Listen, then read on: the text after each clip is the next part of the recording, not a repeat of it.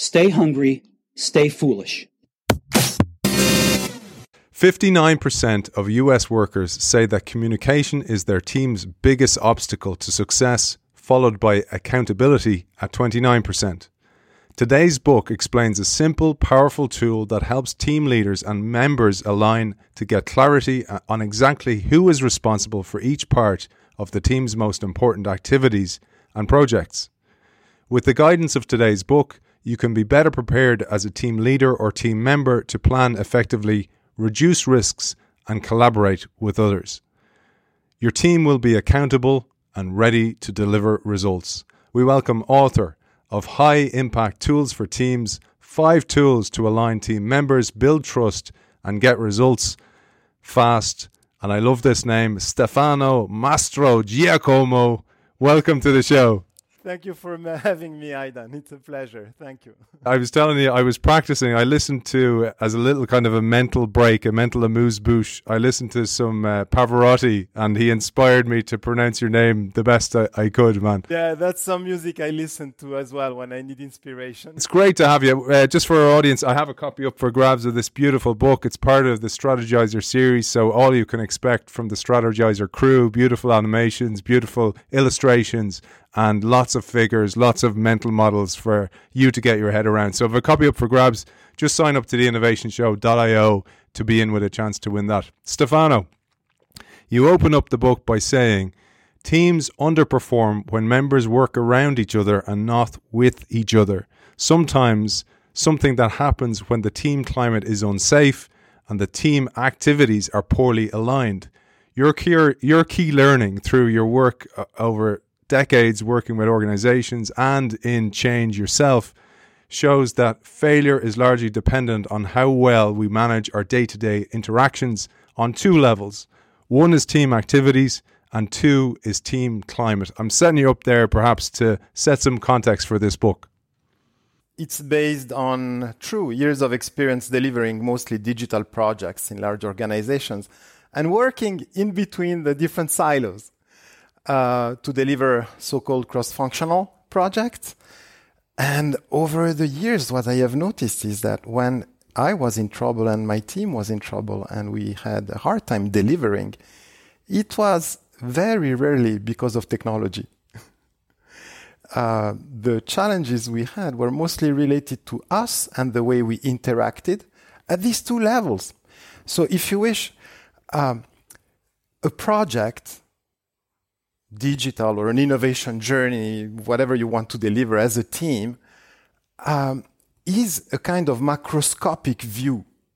It's a view from the sky. Interaction is what happens when we are in a meeting, when we talk to each other at the cafeteria or at our desk. That's where things happen. And what I've learned over time in reflecting, I spent more than 5 years thinking about my own failures and IT project failure in general at the University of Lausanne. And we realized that if you perform like the 5 whys questions, why is the sponsor not involved? Why did the server crash? And so on and so on. You just do that like 5 times, and then inevitably the roads were leading to these 2 challenges. One is, do we really understand each other? Which is, are we aligned on what you do and what I will do and what we're supposed to do together? So is there enough shared understanding in the air? And the answer was no. So actually, I realized over time that we were delivering projects surrounded by perception gaps. And that is the challenge number 1. The consequence of these perception gaps is that you presuppose that you understand what I understand, and it's not the case. So you do your part, I do my part, and then they don't fit together because we've been both presupposing. So lack of mutual understanding creates execution problems. And that was the challenge number 1. The challenge number 2 is that this idea that when you open the door, or when you meet people online now in Zoom, you can sort of feel the atmosphere of the team. You know, sometimes when you just connect with people online and you can see like some cameras are off, some people don't speak, and it's kind of heavy. Well, it took some time to discover the work of Amy Edmondson and on trust and psychological safety and what happens in a room when people don't speak up. And that is the other big challenge for teams, is when the team climate is unsafe, is when I don't feel like this is a safe place for me to take risks. And that's a big problem that generates many other ones as a consequence of a cascading effect. If I don't speak up, I don't share maybe important opinion, we don't build on each other's different point of views, so basically we're alone together. And then we all work very hard, but as individuals, part of a constellation of other individuals. But that's not teaming up. And that is very complicated.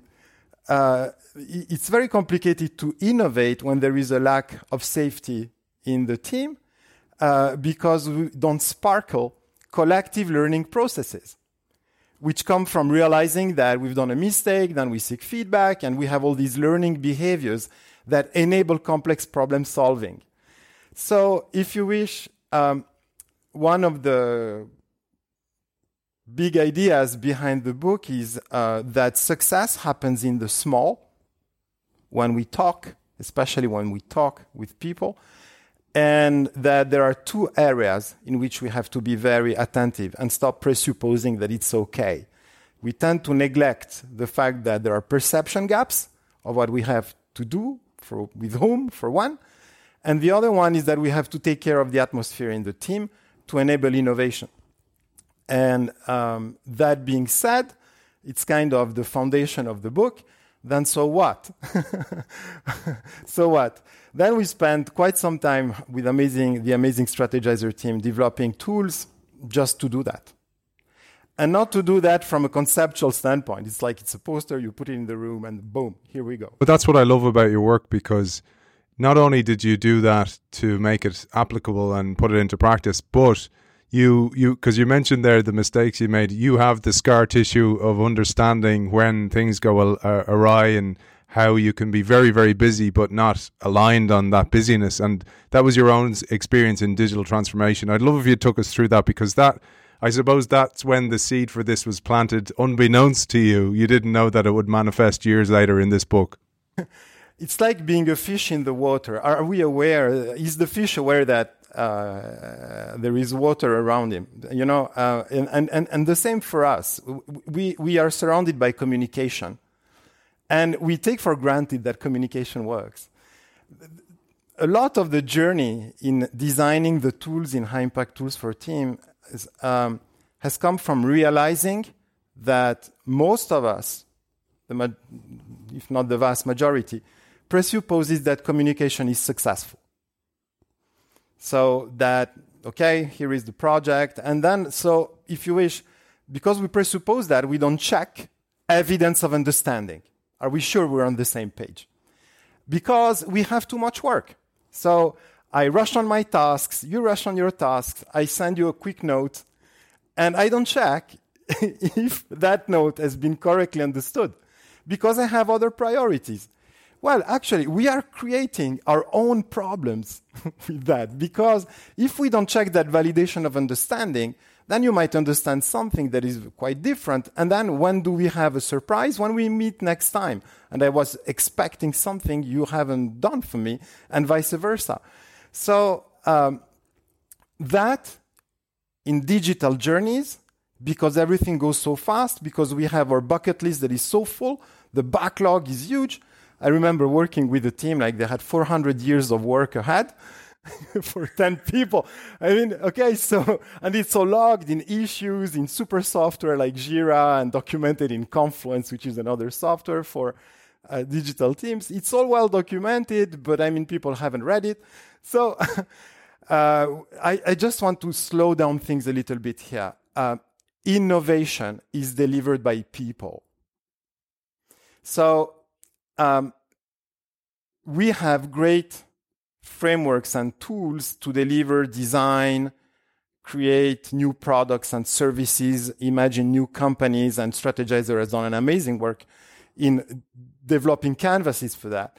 But in our discussions with Alex, we were really thinking we should do something for teams, the teams themselves, so that we nurture these two things, like mutual understanding, stop with the perception gaps, because that costs a lot of money and time. Because if you work hard to deliver a piece of work and I do the same, and then they don't fit together, okay, we've been working hard, but the impact has been quite low. So what can we do to improve mutual understanding rapidly for any team, mostly in innovation, because that's the field we're in?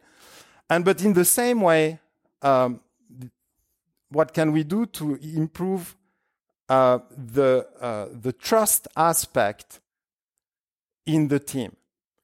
Because, projects today, project work is surrounded by uncertainty. We're all into innovation. So by definition, when we start a project, we are all non-experts because it's never been done before. So we're all juniors. So if we're not allowed to fail and we can, and then there is finger pointing and so on, then the innovation machine from a human standpoint gets broken.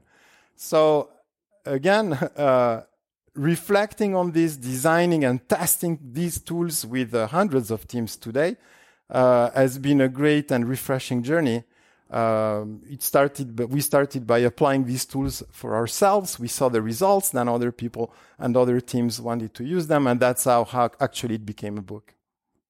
Just going back to your own experience, I often think about how much more difficult it is for a legacy organization that's going through transformation versus a startup, because a startup starts with the canvas. We'll go to it in a second, the team alignment map. They start with that, the vision, but the other organization has to reinvent and still keep the legacy organization running to power the new one. What about your experience there? Well, there are pros and cons in both scenarios. Let's just take them one after the other. So in large organizations, the big, huge blessing is that you have resources to deliver your projects. Again, where if I think in terms of aligning with each other, where I see challenges is in this idea of agreeing on the objectives of anything we want to deliver together. So there are tensions, because I think we should do that, another person thinks we should do that, and so on. So there is this alignment in terms of objectives and also commitments. Who is doing what? Because in an established organization, we have a lot on our plate because we have to run the existing business.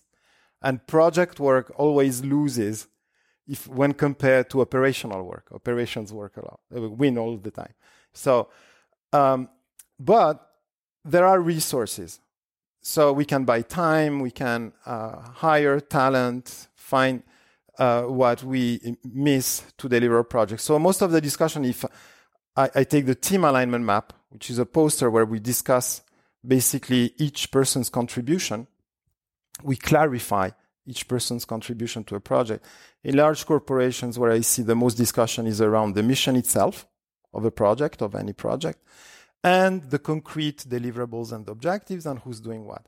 But the other columns, like the resources and risks, which are part of the poster, are not so much as an issue as they are in startups. In startups, on contrary, and I believe Alex is not a stranger to that. Startups today have very good missions, very well defined, great business models in place when they start. But these are ideas on paper. They might be super good, but 90% of projects fail in the execution phase. So then you have to translate that into concrete action.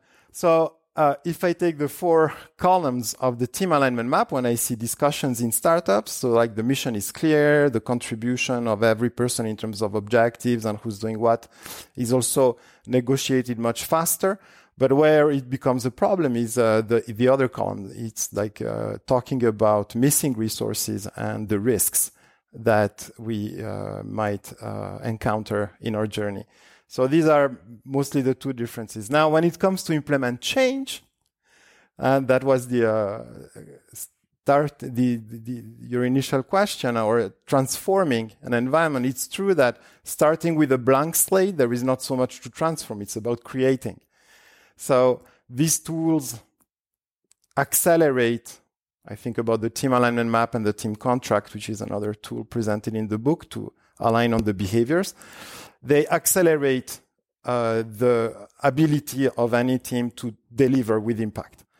In an organization, in an established organization, in a large group, I've rarely seen a top-down approach of implementing these changes. Actually, what seems to work best is the organic transformation.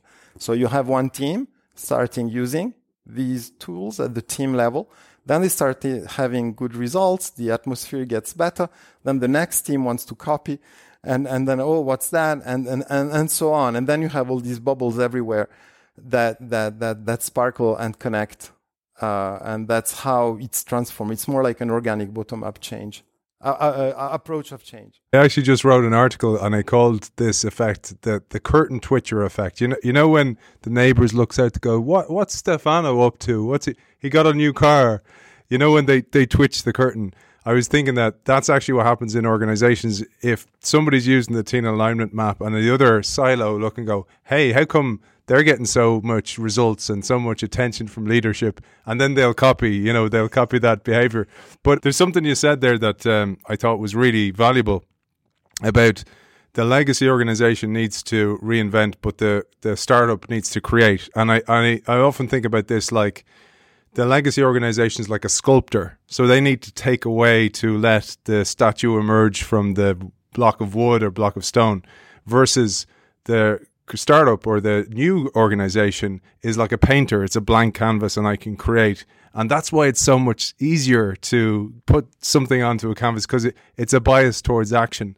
But coming back to the team alignment map, what we talked about at the start, I just want to bring our audience back on that journey. So the number one goal is alignment and psychological safety. These are the two things we want to create. And to enable alignment, you introduce the TAM, the team alignment map. It's behind you for those who are watching us on YouTube. I'd love if you took us through the different columns and maybe starting with the idea of mission, what it is. You know, you say, for example, don't have, a typical TAM will have 3 to 10 missions on it, for example. So perhaps we'll bring our audience on that journey. So the TAM is a poster that is used to plan together. It's a co-planning tool that is used in short alignment sessions. So if you're familiar with project management, consider that as a communication plugin that works with any method. So whether you're agile or waterfall, whatever the methodology you're implementing.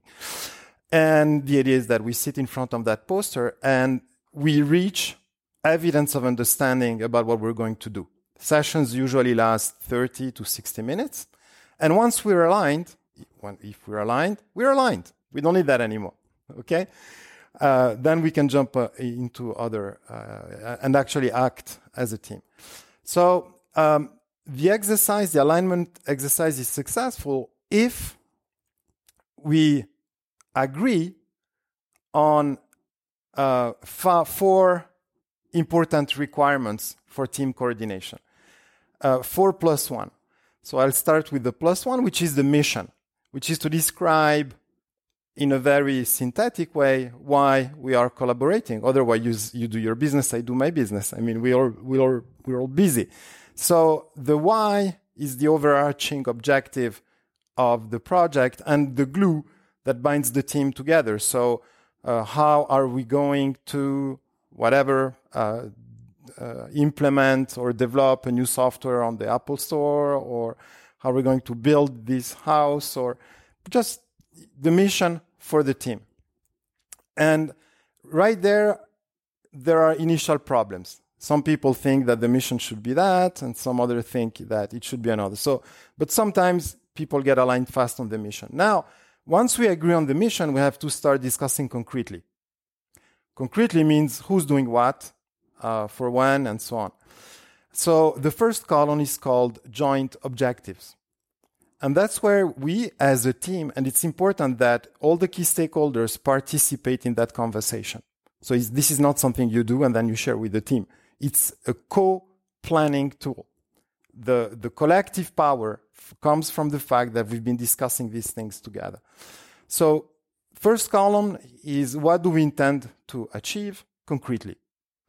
And we describe that rapidly in terms of deliverables, in terms of activities. I want to do that. We should do that. And once we are aligned on the first column, okay, so if we want to deliver these things, we move to the second column, which is called joint commitment. So the activities and the joint objectives we agreed won't happen alone. Someone has to do them.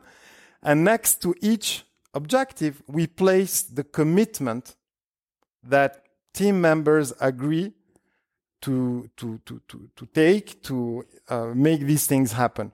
So if, for example, we have an objective that is perform client interviews, then Stefano commits to perform the client interviews. So we just put like my name next to the objective, and then if we have to write a report, which is another objective, then I then commit to write the report. Now, fine. First column, joint objectives. Second, joint commitments. I want to interrupt because for the exact reason why you say this is important, I agree to the commitment, and we do that in person. You know, I know we're in a virtual world, but where possible, I do that in person because you talk about that human aspect of the commitment is really important. I'd love if you'd share that because I think that's often overlooked because what people tend to do is send a follow-up document and then that leads to an email cascade. No, commitment doesn't work like that. You know, I hear a lot sometimes when you talk with team leaders about team engagement, team commitment, and so on. And there is a 1,000-page book written by Margaret Gilbert, who's an anthropologist, called Joint Commitment. Super complicated book. But I prefer your book, man. But joint commitment comes from agreeing. So it's a compact. It's an agreement between you and me. So, and it comes from the fact that we've been discussing it. And it's binding, actually. When you're, okay, I'll be there tomorrow at 10, if we're face to face, and then boom. So that's how humans commit, by discussing. So that's why, again, I insist on the fact that at the beginning of projects, it's good to align face to face. And just the fact of you agreeing then creates the commitment in you because you made a promise. Then once we are okay with the promises, let's call them this way. I'm in. I'm okay. I so commit. That's the second column here. Then we move on with the discussion to the third column. All human activities use resources. Right now we're using time, materials, equipment. I'm on a Mac. You're on a Mac too, I presuppose. We're using communication software. So what resources do we need to be successful and to do our parts? And here we talk both at the team level, what resources do we need as a team, but also at the individual level, because you committed, so you know what you need, or you estimate. And then we make that explicit. And then, for example, the resources we have, we put them in green, and the resources we miss, we put them in red. Once we're okay, and that everyone has said, all key stakeholders, if you wish, have had the opportunity to say, okay, to do my part, I need that, that, and that. Once it's out there, we move to the last column, called joint risks, because also all human activities carry a level of risks. A risk, remember the definition, is an unwanted event that might prevent us from succeeding. So what are the fears, the objection, the unintended consequences? What are the possible bugs? So we put them also all in the last column. When we do that, before entering a project, we have described our collaboration. And so we literally are on the same page because we had a chance to discuss, negotiate, and so on. Now, it's not enough. To close an alignment session, we must take care of the problems. And there are two kinds of problems. One is the resources we miss, and the other one is can we do something to reduce the risks? So the first part of the exercise is called the forward pass, where we create the big picture together, and then we do the backward pass. The backward pass consists in transforming the problems into new objectives and new commitment. So if you tell me that you need a budget of 10K to buy some software to analyze your client data, then if you don't have that, it's going to be difficult for you to do your part. So what can we do as a team to make this budget available? Let's say there is our boss in the room, and the boss commits to find the budget before next week. So we remove the missing resource, and we transform that into find budget for next week, Carl. Okay? And we do the same for risks. For example, if we have to perform interview, one typical risk is that clients are not available. What can we do to mitigate that risk? So, for example, Samantha can commit to schedule all appointments ahead. And then we remove the risk, and we've just created a new objective with a new joint commitment. So once that backward pass is performed, the team is in a far better shape to be successful. First of all, because we are on the same page as a team. We've been discussing face to face. We've been binding each other.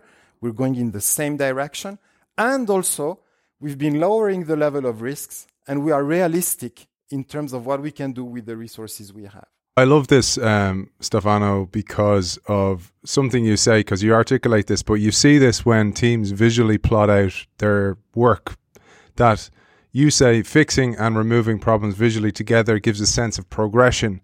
Motivation and engagement increase as participants see that the risks they described disappear because they are addressed properly, because that's not often what happens, and then they have this perception of disaster, and it actually reduces their cognitive capacity as a result. Absolutely. To add maybe two things, if I'm allowed here. You have no idea the joy I can see in teams when Yasmin and Oliver have put some risks there, and as a team they've been mitigated. And then you remove them from the poster. And then you feel the energy go up, and also it contributes to psychological safety, because you feel like the team is concerned with that risk. So you really feel the level of energy go up. And if you're familiar with risk management, it's not the most sexy activity in the world.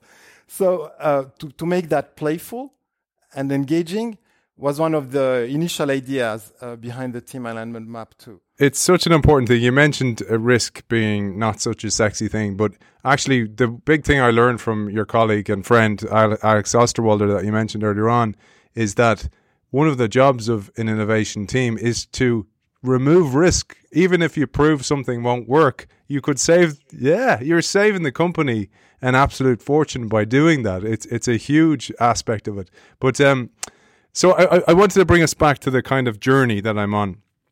One of the, because I'm really interested in, this is great for a team that maybe is independent, but when the team has to operate within a large legacy organization, for example, and you mentioned the word constellation, which is great because it's a network of team alignment maps, I thought. So how does that play out, Stefano? So the leadership team, the senior leadership team, SLT, have their map. They include the main stakeholders in that. And then each of the executive team use it with their teams, and it trickles down. But how does that work with working up as well, for example? So say, for example, you have got buy-in. There's been the curtain twitcher effect, and they're like, oh, Stefano's team's doing really well. They're using this thing, team alignment map. Let's do it. How does that work together as an organization, trickling it out across the teams? Okay, so first and foremost, it takes leadership commitment to work at the organizational level. When you don't have that, people are stuck in their priorities and other things. So like any new approach and a new method, there is not necessarily an appetite nor a support for that. However, when there is leadership commitment, you have something like what happened next week in one of the workshops I facilitated. So this is the top management team of an established Swiss company. The company is almost 200 years old. However, again, the senior leadership is committed. So we have, I describe in the book different techniques on how to align at the organizational level. The technique we applied last week was that of aligning in sub-teams and each team presenting to each other, changing the impact that one team has on the other and so on, and have like that big structured conversation at the launch of a program. This, again, you can do only when top leadership is committed. So here we go. 50 people, 6 topics, 1 day, and we enter into a clarification sprint. A lot of uncertainty in the morning. It's complicated for everyone. The challenges are not well articulated. However, we have these 6 topics that we want to address in the next 24 months as an organization. So let's bring all the key people in the room at the beginning, separate them by topic, give them the keys on how to align quickly with the team alignment map and the other tool we haven't talked about, which is the team contract. So this was done physically, actually, can be done virtually as well. And the teams, they have like 2 hours to clarify and using these templates. And then there is a round of presentations where the whole organization must listen. Well, when I say the whole organization, is the all team leaders must listen to the problems of others as well as present what they're supposed to do. And then there is a Q&A, feedback session. Then everyone can revise what they have prepared. And at the end of the day, you should have felt the energy when we had the drink, because it was clear for these senior leadership teams what the next 24 months would look like. You have no idea in large organizations how many people I meet that say, oh, priorities keep changing all the time, I don't understand why, and so on and so on and so on. It will not be the case for that team. I try to always wear a pin that reflects each show, Stefano, and this one says pointless meeting survivor. And I thought when I saw the book, I was like, this is great, because you actually use the TAM also for meetings. So to run more productive, as you call them, move to action meetings. I thought we'd share this because this is something that anybody can put in place right today. Yes, absolutely. The TAM can be used at 3 different levels that reflect what we do as a team or how we work. So one is when we have one meeting, just because we want to align for the week ahead, for example. And different techniques on how to use that at the team level.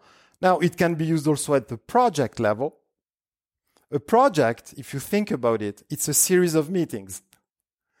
And that's how the tool is used throughout the different meetings to maintain a level of alignment and integrating the new information. And it can be used also at the organizational level, as we just discussed earlier. The point is quite simple. Meetings are boring when and actually there is this study by Atlassian, the software company. You can Google. You waste a lot of time at work. They assembled a nice infographic where before the pandemic, not so old, but before the pandemic, where 50% of meetings were considered by survey respondents as a pure waste of time and unproductive. 1 out of 2. It's huge. And I guess even during the pandemic, it can have been worse just by Zoom. Why? Because they're not prepared. So how many times did you go to a meeting without understanding why you were invited? No agenda. And no agenda and so on. So the team alignment map contributes to that when we have to get things done together as a team. It puts like a basic, simple structure in place. There is no escape. I mean, if you go through the columns, someone will have to agree to do that, and we have to align on what we do for when. So that's where the productivity comes from, just like having these canvases. That's why, again, in the book as well, if my memory is correct, one of the first sentences there is in the introduction is, we believe in teams and we believe in tools. Why? Because they make meetings more productive. And just when you were talking about the 4 columns of the TAM, so the team alignment map, you also talk about a vertical line on each of them, which is a clarity metric, essentially. So low clarity to high clarity. I thought that was really useful because the visual representation of that becomes really important. And that raises another question that may be in the mind of our audience is, okay, so we have, when you start this journey first, you're going to have a lot of disagreement and people kind of go, no, that shouldn't be on there, et cetera, et cetera. And we'll come back to, the team behaviors and the team contract in a second. But how about that at the early stages before you've gone to team contract? The team alignment map can be used as an assessment system. The question is simple. Once we are aligned and we start working, alignment is constantly challenged as new information integrates the team and is integrated by team member. So we start being on the same page, but over time we lose our calibration. So you don't have necessarily the time to run a team alignment map session each week because that is costly in terms of time and presence. So we imagined and tested, and actually it worked quite well, a way of assessing the trajectory of the team. Are we on the good path? Are we on a path to success in literally 10 seconds? That happens by adding 4 scales to measure the perceptions of team members. So every team member is asked 4 questions that can be done with an online survey remotely. Question 1 is, are objectives still clear for me? And then you answer. It's like they're unclear or clear. Is my role and everyone's role clear or unclear for me? Do I still have the resources I need to do my part, or do I now miss some resources to do my part? And is the level of risk under control or underestimated for me? If every team member responds, then you can look at the perception gaps in the responses. So if someone says the roles are super clear and someone says, no, it's unclear, then you have a problem. Because again, the enemy here in terms of teamwork and project delivery is perception gaps when we are in the execution phase. So just by running this little survey, 4 little questions, if we are physically in the same room, we can do that on the poster. If we're working remotely, just like using Mentimeter or any online survey tool, it's super fast. And as soon as there is perception gaps in the air, so your average for each variable is below a certain threshold, then we have to talk. And once we talk, we can repair problems before they happen. Because if we continue working on perception gaps, again, we fall back to square one. So I will do my part, presupposing what you do. You will do your part, presupposing things I do, and then it won't match. So it's used as an assessment system. We assessed, maybe if I'm allowed, I can give you an example. Here we go, major European insurance company. Launching a vast, in insurance company, there is a lot of paper, launching a vast digitalization project, 4 years, super high budget in millions, in developers all over the world, and so on. The CEO was into what we're discussing and decided during one of their offsites to ask his top 300 managers, are we okay to launch this initiative? And so you can have 300 people going with a Post-it note on a single poster. So this was done electronically. And the question was asked, you as a manager, do you believe you have everything you need to contribute successfully with your teams? And he asked the 4 questions to every person. And we watched the results live. The results were a disaster. So it was a pure disaster. So some believed it was clear, some others said it was unclear, some believed they have the resources, some others don't. So he took the decision to postpone the launch of the initiative and run a series of clarification workshops to refine the objectives of the program. And the good news is that the program started with some delay. It's been delayed. But he didn't lose his budget, And then they enter into a project with teams that were aligned and more able to manage the complexity of that project. So it reminds me of similar to what Alex is doing, like de-risk the project. Here you're de-risking the running of the project. Implementation, absolutely. Because the tool works very well with the business model canvas, as you say, as well. Perhaps it'd be useful to mention that. Yes, absolutely. So when you do your business model canvas, these tools, they perfectly work together. So you have the good way to start implementing your business model canvas is to start, for example, with the key activities you've listed, and then start doing team alignment map sessions for implementing these key activities. And then for the customer relationship activities as well, or anything. So you start basically moving Post-it notes from the business model canvas to a series of team alignment maps, and the Post-it notes the sticky notes from the business model canvas mostly become missions on top of team alignment maps. And then as a team, we discuss who's going to do what. I wanted to come back to something we mentioned, and I wanted to tell you this. I played professional sport for 10 years, and on 2 of the teams I played in, we used the team contract. So similar to right behind you there, the coach would just draw a circle and then go, what do we want to be known for? And we put up behaviours that we want to be known for, how we wanted to be seen by the fans, how did we want other players to see us, other teams, how do we want the press to, so it was all behaviours then that would be like, for example, punctual, respectful to our teammates, give it all your energy when you were training, all these kind of things, repair well, take it easy on alcohol, all these kind of things. But then we'd sign the contract at the end, and then that became almost like this straw man against which to compare yourself.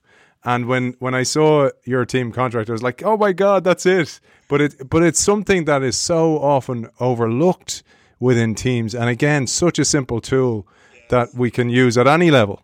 Absolutely. And more and more it becomes difficult to work individually or in a like-minded team, or we work with other specialists coming from other disciplines, other ways of working, other ways of thinking, cross-cultural teams, and these are all sources of creativity, but also all sources of friction. So you might want to spend some time in the beginning just making it clear, what are the rules of the game between us? What are the rules that we want to abide by as a team? And second, this is very important for the diversity and inclusion part, me as an individual, do I have some preferences to work in a certain way? And make that clear in the team from the beginning, in the team contract. What is in, what is out? In answering these 2 questions, you're in a far better shape also if you have that from the beginning than having everyone believing and presupposing that everyone else in the team is going to agree on what you do and how you behave. That simple tool, at least in my own experience and the testimonials I have, dramatically reduces the level of conflict once the project has started. It's normal. I usually compare that when in my workshops, I also use a sports metaphor. If you don't do the team contract and we all presuppose, it's like playing football without lines. So you as a referee, or when something like goes off track, you can shout as much as you want, but there is no line. So then, then you enter into, sterile conversation. Whereas if we take that time to agree on the rules of the game and the principles of collaboration between us beforehand, then we have that reference point. And it's been clear for everybody. And also that level of transparency is very good in terms of psychological safety. The fact that I understand how this team operate. The second question of the team contract also triggers a kind of a user manual of each team participant. So me, Stefano, I'm like Italians. I talk with my hand, and I, don't be afraid of that. I like to talk like this, or another person might say something different. And so when you have this aggregation of principles right there, good things happen. But it's overlooked. It's not done because, again, I believe, but this is an assumption, a personal belief, that mutual understanding, which has an impact on the team activities, and psychological safety that has an impact on innovation, on team innovation, are neglected because it's kind of blind spots. I come back to the metaphor of the fish in the water. We presuppose that people understand us, and we presuppose that there is trust in the air. And we have these blind spots, and with these simple tools, we try to just give a boost. I love when then you bring it to first order and second order realities, because this is the root of assumptions. And this makes another tool really important, an add-on tool that you present in the book, which is the fact finder tool, to make sure that as I see it is as it really is. Yeah, the idea, if you work in the innovation sector, there is a lot of ambiguity, and we all make assumptions about the future, and we can quickly, also as a team, become very quickly disconnected from reality. Reality is a series of observable facts. So, and assumptions, judgments, or some limitations we have in our heads, if they're not anchored into an observable fact, we call them second-order realities because they're infinite. We can presuppose on top of presuppositions, and nothing is going to happen. So one important topic we addressed in the book, out of our own practice, was the fact that we had to be able to ask good questions when we were in meetings, because meetings are crucial. That's where we align, that's where we divide work, and that's where we integrate the parts. So this is a super crucial moment. And in these meetings, whenever we feel we are lost in the conversation, we felt there was a need to have some kind of guidance to bring the conversation back in reality. So the fact finder is not, it's another tool presented in the book, as you mentioned, is not a poster. It's not something like where we sit together. It's a tool for you to be a more competent team member. Once you understand the logic, it helps you ask good questions. So if someone tells you, oh, we don't want to come back to the corporate world, no, it's not going to work. It's not in our DNA. Okay? That is a limitation. Then the fact finder suggests that you ask that person, okay, we don't work like this, and if we did, what would happen? Or what's preventing us from doing it? And by doing that, you kind of bring back, try to understand what are the obstacles, the concrete obstacles that person is trying to mention. And there are 5 traps like these, communication traps, in which most of us fall. And the fact finder gives repair question, clarification questions you can use in meetings on the fly, in real time. As you say, you adapt them then to your own language, and not only your different nationality language, but the way you would present a question like that, rather than being a robot as well. No, it's true, because if you practice. Okay, these questions, they come from NLP, neuro-linguistic programming.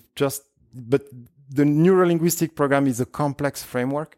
We try to simplify that, go to the essence of what we need in project management, and just like for regular teamwork. And if you use that, there is a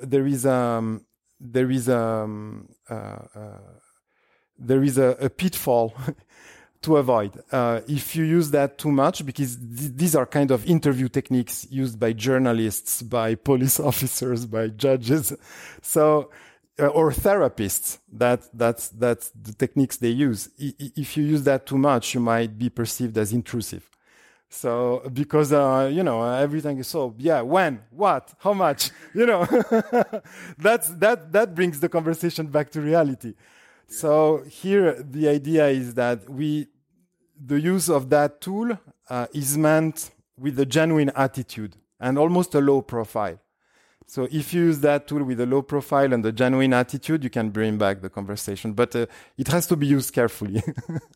That raises actually the other two tools that I thought we'd mention. And I'd love if we finished on maybe Alan Fiske, the anthropologist, because I love that you include anthropology in here.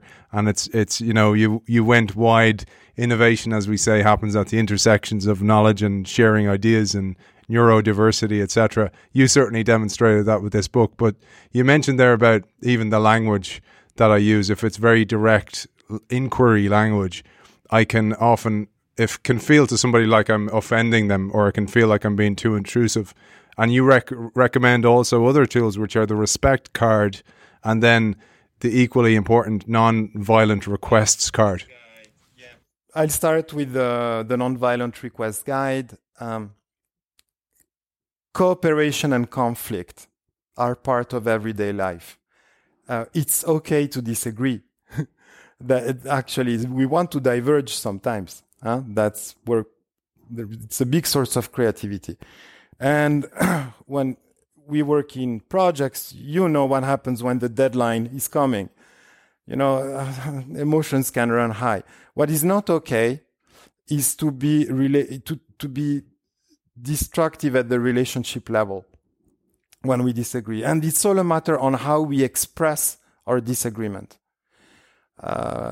And I couldn't find a better framework than nonviolent communication from Marshall Rosenberg to kind of provide a simple way to channel negative emotions in a constructive way. So this is a tool also to be used individually as a team member to prepare when we are in profound disagreement or upset. It's a way of expressing, being assertive, expressing our emotions without judging the other person. So that gives us the ability to be very clear, but also it gives a space to the other person to respond. So I can tell you, you're always late, I can't count on you. That would be perceived as an attack. And then an attack triggers a counterattack. And then we enter into a spiral. And when we enter into these types, that type of conversation, trust me, it has a very negative impact on the project and the team. So whereas I could have said, when you do announce me at the last minute that your code is not ready, I feel very frustrated because I like to keep my commitments, and we agreed with the client it would be ready for tomorrow. So please, could you in the future let me know in advance so that XYZ. It's a protocol, just like HTTP. It's a protocol for conflict management. It's a bit heavy. However, whenever I don't use it, I get into trouble. So I use it only when my emotions run high. And I've seen the change it had in my own life. I mean, and I have now, of course, quite a series of testimonials that it works. And that's what we did here, is just like simplify the application of nonviolent communication for project teams. And Satya Nadella, you can look on the internet. What is the first thing he did at his first board meeting at Microsoft? Microsoft at the time was known for having a toxic culture with a lot of internal competition between teams. And he vastly commented that he offered the nonviolent communication book to his board members. And you can look at the results a few years later. He created more than 250 billion value just by changing the culture. That was a cheap book, man. That was a good investment, that book. The good investment. Again, it's okay to disagree, but not being relationship destructive. And then the last part is the last tool is called the respect card. There are little attentions in life that make a big difference. And I've noticed that as we are overwhelmed in the vortex of our work, our priorities, running from sprint to sprint to sprint and so on, we forget the very basics of politeness. Should see how people illuminate when you say thank you when we've just delivered on time, and just being grateful.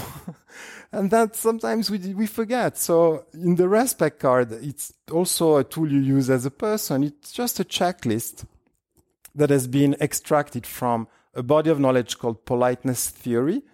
It's a division of linguistics where I've presented different ways of showing respect and valuing others. That's just what lubricates everyday relationship, and I think we should do a bit more of that. I thought we'd finish by sharing the brilliant work of Alan Fiske, the anthropologist, because he identified, well, I love how he even says this, the grammar of human relationships in the form of 4 elementary types of bonds called relationship types. This is also core to your work. This is the science behind the work. It's true. There are a couple of scientists that really shaped all the approach and the tool design we entered when we designed the tools and wrote the book. And Alan Fiske is an anthropologist. I believe he's in UCLA, if I'm not wrong. And he spent his life trying to understand the DNA of relationships. And what I particularly appreciate about his work is that he, as an anthropologist, he looked at how relationships are managed in different cultures, and he came up with these 4 playing modes. He looked at, if you wish, relationships from a coordination angle. And the idea is very simple also. That comes, sorry, I'm opening a lot of parentheses here. It also comes from a brief or family therapy. You know, at any moment in time, we humans are always doing 2 things when we interact with other people. One, we are conducting our business, like now we're doing our interview for the podcast. And second, we are managing the relationship between Stefano and Aidan. Okay, so we are always acting at 2 levels. So it's crucial to look at the second level too, not just focus on the activities. Fiske understood that we mostly play with 4 modes. So one is authority. So I can put myself in authority mode, so I'm going to be the boss, and I'm going to use hierarchical power. The second playing mode is sharing. So what's mine is yours. The third playing mode, it's transactions. Transacting. So I give you in exchange, and the last one is called equality matching, where we exchange in equal quantities. Now, I think where the brilliance of his work is, first in having identified these 4 playing modes, and 2 in having identified that human relationships work when we are all aligned on the same playing mode. Again, an alignment issue. So if I go to my doctor and he's in hierarchy mode and I'm the patient, I presuppose he's the boss. I mean, he's my doctor. So it's going to work. If I go playing with my kids, we're in sharing mode. They share, I share, we're fine. Conflict and emotions arise when we cross playing modes. So let's say you are in authority, you are my boss. I'm in sharing mode. We are at a cocktail party, and I come and take food from your plate. You're not going to like that. And, but it would have been okay if we were both in sharing mode. But when you cross playing mode, emotions run high. And the work of Fiske really encouraged me to finalize the work on the team contract. Because when we spend that time aligning, and I know this is a bit a long discussion, you don't need to know all that when you do the team contract, but whenever we place a post-it on the team contract and we discuss the team behaviors, how we make decisions, how we communicate, if I prefer to work in certain ways and so on, we are basically aligning our relationship types for decision-making, for working, for communicating. And so that's where we minimize the level of conflict. Beautifully said, man. And the last thing I thought, and I'm being selfish here because one of my triggers is a lack of fairness. So if I see a lack of fairness, it drives me crazy. And it doesn't need to be about me. It's about somebody else as well. It just, I can't get it out of my head. I've tried working on it. But you say that this is a huge part to understand what a fair process is, because you say valuing and respecting each other are the two key pillars of fairness. Fairness is a crucial foundation on which to grow teams and implement any diversity, equity and inclusion initiative. But what I felt was really important was, if you think about a change maker, many of whom you've worked with, or a catalyst within an organization trying to drive change, they often have no bargaining power because they're further down the hierarchy, and that makes it much more difficult. So they need to bargain in delivery or favors, etc., etc. And often that role can feel unbelievably unfair. So fairness, I thought, was an important one to shine a light on. Yes, absolutely. Now, between you and me, next time you feel that a situation is very unfair and you get upset, maybe use the non-violence request guide. I just don't say anything. Make your point. You'll notice an important difference in how people react. But I fully agree with you. But I've implemented large-scale change in my careers at least 2 or 3 times in quite large organizations. And when I mean large-scale, it's very like digitalizing a bank or launching a big transformation program for a multinational. And I've always felt that I was not in the right position to do that. I was too down in the hierarchy. Until I met, I remember, that Swiss-German manager that gave me that piece of advice. He told me, okay, you think you're too small to make a change in this company? I said, yes. He said, no. Think of a mosquito in your bed. He's going to make you move. So since then, I keep that metaphor in mind. And I believe, again, people often, I believe that resistance to change, now I completely changed my mind on that. I believe everyone is rational. And I see resistance to change as a lack of mutual clarity. And when I don't understand, I tend to push back. So help me understand your logic, because you're thrilled to make that change. Why shouldn't I be as well if it's good for the company? So help me understand. And for that now, again, there are great tools to help other people understand. When you talk with leaders, when I talk with leaders, I don't want to generalize here, they often tell me, yeah, I was presented like 3-4 projects, but I didn't get the point. And then you go back and talk to the teams. Hey, guys, maybe show the benefits of your project before asking for budget and so on. So I believe we have more power, more influence power than we think. I love that, Stefano. A great way to finish today's show. I'm going to ask you to maybe think of your final message for our audience as I remind them that I have a copy of this beautiful book up for grabs. Just sign up to the innovationshow.io newsletter and you will be in with a chance of winning that. Stefano, if you had a parting message or a tweet of what you do and where people can find you, what would you say to somebody in an elevator pitch? In an elevator pitch, I might say a quote I learned from my dad, actually. Today, our strength is in our team. It's the basic unit to deliver anything. And it's good to have some guidance there on techniques and tools that help us be a more competent team member. And the tools presented in the book are super simple to understand and practice rapidly. And I know a lot of our audience will be familiar with Strategizer, but where can people find you? Where can they find you online?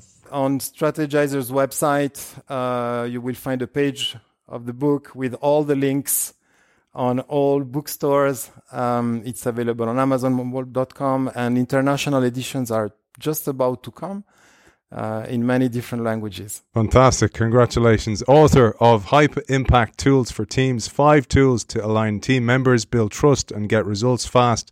Stefano Mastrogiacomo, thank you for joining us. Thank you, Aidan. Thank you. It's been a pleasure.